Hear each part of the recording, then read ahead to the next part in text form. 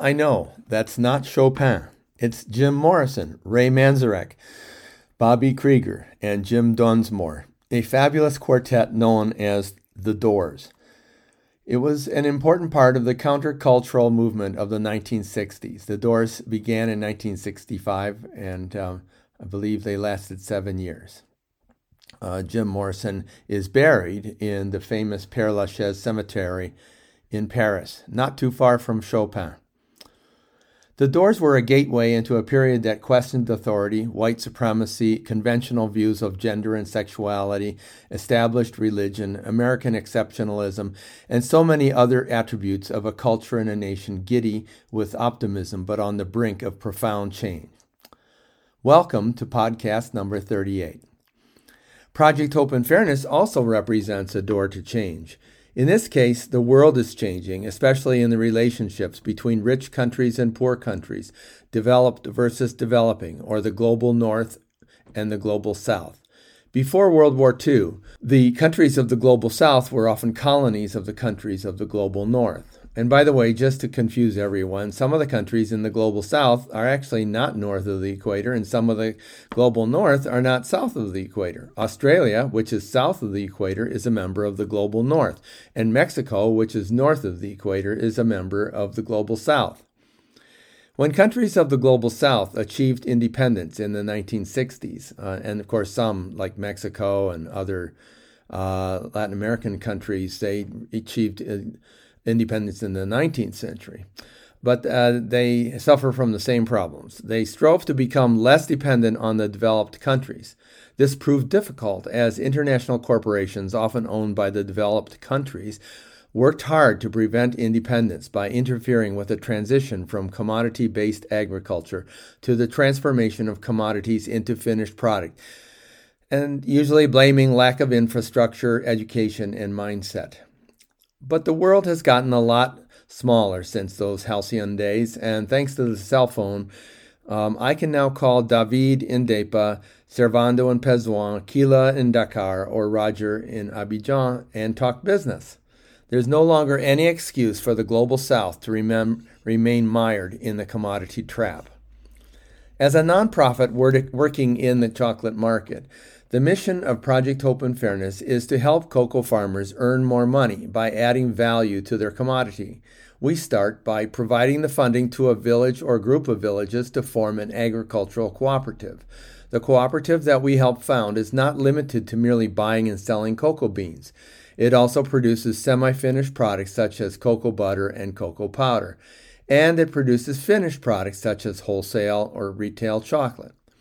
Any commodity, whether it's wheat, beef, cotton, or cocoa, earns the least profit when it is sold at the bottom of the value chain. Wheat berries are harvested, hulled, ground into flour, and mixed with water and yeast to make bread. Beef cattle are slaughtered, cut into sides, then into prime cuts, and finally into portions ready for cooking, and finally the meat is cooked, sold, and served. Cotton is extracted, ginned, turned into thread, then fabric, and finally into clothing. And cocoa starts as beans, gets fermented, dried, roasted, ground, and turned into semi-finished products such as cocoa powder or cocoa butter, or finished products such as chocolate. So now I'm closing the door on this exposition and opening the door to the second part of this podcast, to talk about two events that are important to the future of Project Hope and Fairness. The first event happens between October 28th and November 1st. These dates mark the 27th Salon du Chocolat, which is the largest chocolate event in the world. It is being held in Paris, which is 8 hours from my house. I will be joining David Logbo-Zigro, the president of Socoplan, in the Ivorian booth, along with two other Ivorian chocolatiers. There's a lot of glitter at this event, but underlying all that glitter is a solid and abiding trend, the burgeoning bean-to-bar movement. At the Salon, it's called B2B, although it more accurately should be called BB2B, the extra B being for burgeoning. Big Chocolate, that is, the enormous companies that control sales in supermarkets throughout the world, has steadfastly maintained that bean-to-bar is what they've been doing all along. After all, they buy beans and convert them into bars. but parsing words does not always guarantee understanding their meaning. Bean to bar is a movement that began about 20 years ago when early pioneers like Frederick Schilling of Dagoba Chocolates bought their first small mélangeur and made their first chocolate in their home kitchens. So just like organic and fair trade, the movement began with the small guys. 100 years ago, organic started with Rodale in Pennsylvania. And after World War II, the ideals of fair trade began in the United States and in Holland, following a growing trend to recognize that the colonies were going to sue for independence and with it, a fairer international trading system. The thing that people said was trade, not aid.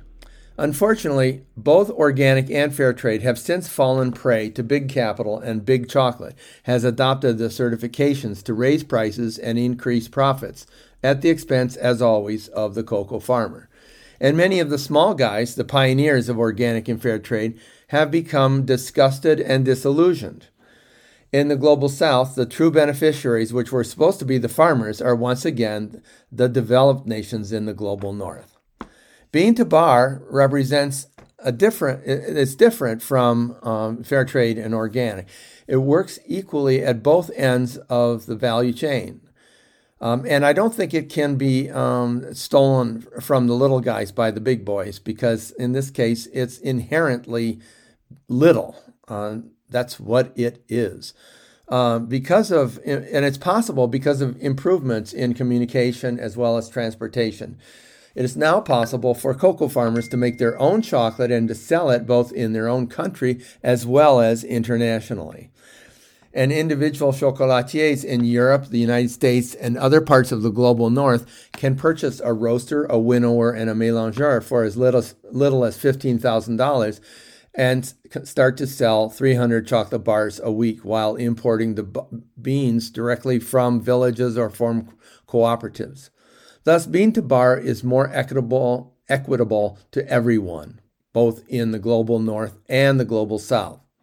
In the global south, and here I am talking only about two countries with which I am familiar, Ghana and Côte d'Ivoire, villages are forming agricultural cooperatives that transform commodities into products, helping their members climb up the value chain and benefiting from the fact that instead of earning a mere 4 to 6% of the retail dollar, they can be part of an organization, the cooperative, that earns as much as 40% of the retail dollar. This year, Ghana and Côte d'Ivoire are allocating significant parts of their national budgets to helping farmers form cooperatives and manufacture finished products. So finally, people are beginning to see the light. I am looking forward to being part of this great humanitarian movement, removing the shackles of the post-colonial systems and growing small businesses that employ more people and earn more money for both growers and the small producers, especially since the growers are the producers. And a month from now, I will do another podcast and describe what I have discovered at the Salon du Chocolat, and I will update you on the fundraiser that is happening on December 1st. Which brings us to the second event, the fundraiser, again on December 1st. It's at the Monday Club in San Luis Obispo, California, from 5:30 p.m. to 8 p.m. Prices are $75 per person. This time we are focusing on more videos, production of chocolate and cocoa, harvesting, fermenting, and drying, children going to school, people playing musical instruments, and people making things in small batches. It'll be a night for the cocoa villages. This time, both Don Marushka and I will be on the stage, and we'll talk about each video and give you a feeling for how Project Hope and Fairness is transforming the lives of people who have always been at the mercy of millionaire cocoa traders sitting behind enormous computer screens in London and New York and driving the price of cocoa up and down at their whim in order to make money while the farmer just loses, and loses. But we're going to change that, and we're part of a growing movement that is changing that. At the fundraiser, we'll be selling African choco bars, hot cocoa mix, cocoa powder, cocoa nibs, all made in the factory of Socoplan, the cooperative that we helped establish in 2019. We will also be selling African choco fudge bars, which I will be making here in France from the Sokoplan chocolate. Eventually, those bars will be made at the cooperative that we established only a few months ago in Pézouan. That is called SCAP, Société Coopérative Agricole de Pézouan. And then Pézouan is going to be making a new mystery product. And it's a mystery because I'm not quite sure it's going to happen. But I'm sending a video over to Servando, and he's going to start making it happen. And I'll be able to tell you in the next podcast whether the mystery product is taking shape. If you want to get an early jump on the videos, just click on the link provided in the written portion of this podcast, located just below the link you already clicked on to listen to this podcast.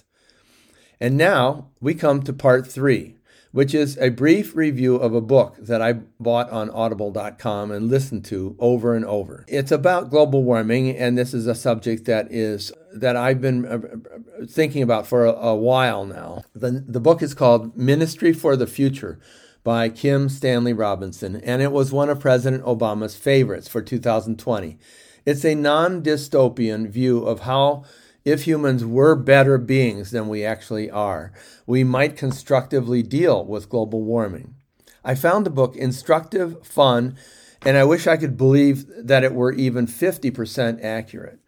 I guess President Obama is at heart an optimist and doesn't like to read material that sullies his vision. Besides being unrealistic in terms of human behavior, it's most unusual structurally. The book has 106 chapters, some only 4 minutes long and others 40 minutes long. At times, it's terse, as if written in a pocket-sized notebook. In chapters that involve the storyline, there is always a narrator, but because there are multiple stories, the narrator varies. The chapters differ in focus. As mentioned, some move the storyline forward. Others are short essays, such as on economics, physics, and geology, all related in some way to how we're going to deal with global warming and what causes it. For example, economics chapters might contribute material associated with developing a worldwide currency called the carboni, which is part of the main story. Each carboni represents 1 ton of carbon sequestered in the ground. When you consider that currencies are mostly based on faith, that is, faith in a country's future, faith that gold will endure, this notion isn't so far-fetched. The role of the Ministry for the Future is to provide backup to one's faith in how much carbon has actually been sequestered, and therefore how good the carboni, how valuable it really is. Another economics chapter talks about the Bretton Woods meetings, which everybody should know about because it was so important to the notion of fairness. And the Bretton Woods meetings, which happened, I believe, in 1947, and he talks about, the author talks about, gives you a historic backdrop to concerns about equity and justice between individuals and countries. The chapters on physics talk about photons of light, and how they are absorbed by the atmosphere and retained because of gases such as carbon dioxide and methane. Or the chapters on physics might talk about wet bulb versus dry bulb temperatures and the limits of the human body to enduring heat. Chapters on geology describe efforts in Antarctica to stop the glaciers from flowing into the sea and raising global sea levels, and also in the Arctic to prevent melting of the polar ice cap, which reflects solar energy and reduces absorption of heat and ocean warming. The time period of the book begins in 2024 and ends sometime in the mid-2040s. The main story follows 2 characters, Mary and Frank. Mary is the ministry's director, and Frank is a man who experienced the death of 22 million Indians while on assignment in Lucknow, and who became radicalized against carbon-burning corporations and oligarchs. Frank attempts to kidnap Mary, but ends up becoming a lifelong friend after serving time in prison, and actually convinces her that the ministry is impotent and insufficiently sensitive to the magnitude of the global warming problem. Overall, the tone of the book is frustratingly positive, at least for this fundamental pessimist. By its end, it looks like the Earth has been saved, although Los Angeles gets completely wiped off the planet, along with Hollywood. I guess that's to pay us pessimists a little mind. LA's demise is caused by an atmospheric river, which we read about a couple months ago in the New York Times. All of California's Central Valley was turned into a 20-foot deep lake in 1881 by an atmospheric river. And the message here is such a thing can happen again, and because of global warming, it will be much worse than a mere Central Valley being flooded to the depth of 20 feet. Since I started reading Ministry for the Future, Pakistan has lost 1/3 of its land to a lake, thanks to a monsoon season gone awry due to global warming. And Hurricane Ian has just done breathtaking damage to Florida and to South Carolina. Many lives have been ruined and lost. These country-shattering events are only going to become more common, and as the book mentions. So, is the book worth reading? I think so. I think we humans have to really pull together if we are to survive. It's not at all naively optimistic to believe that we can make the necessary changes. Where there is a will, there is a way. Actually, it's the inverse. There are many ways, just not wills. Okay, that's my pessimistic version. Okay, well, we end this podcast with another classic by The Doors, Riders on the Storm. See you in mid-November. And thanks for listening.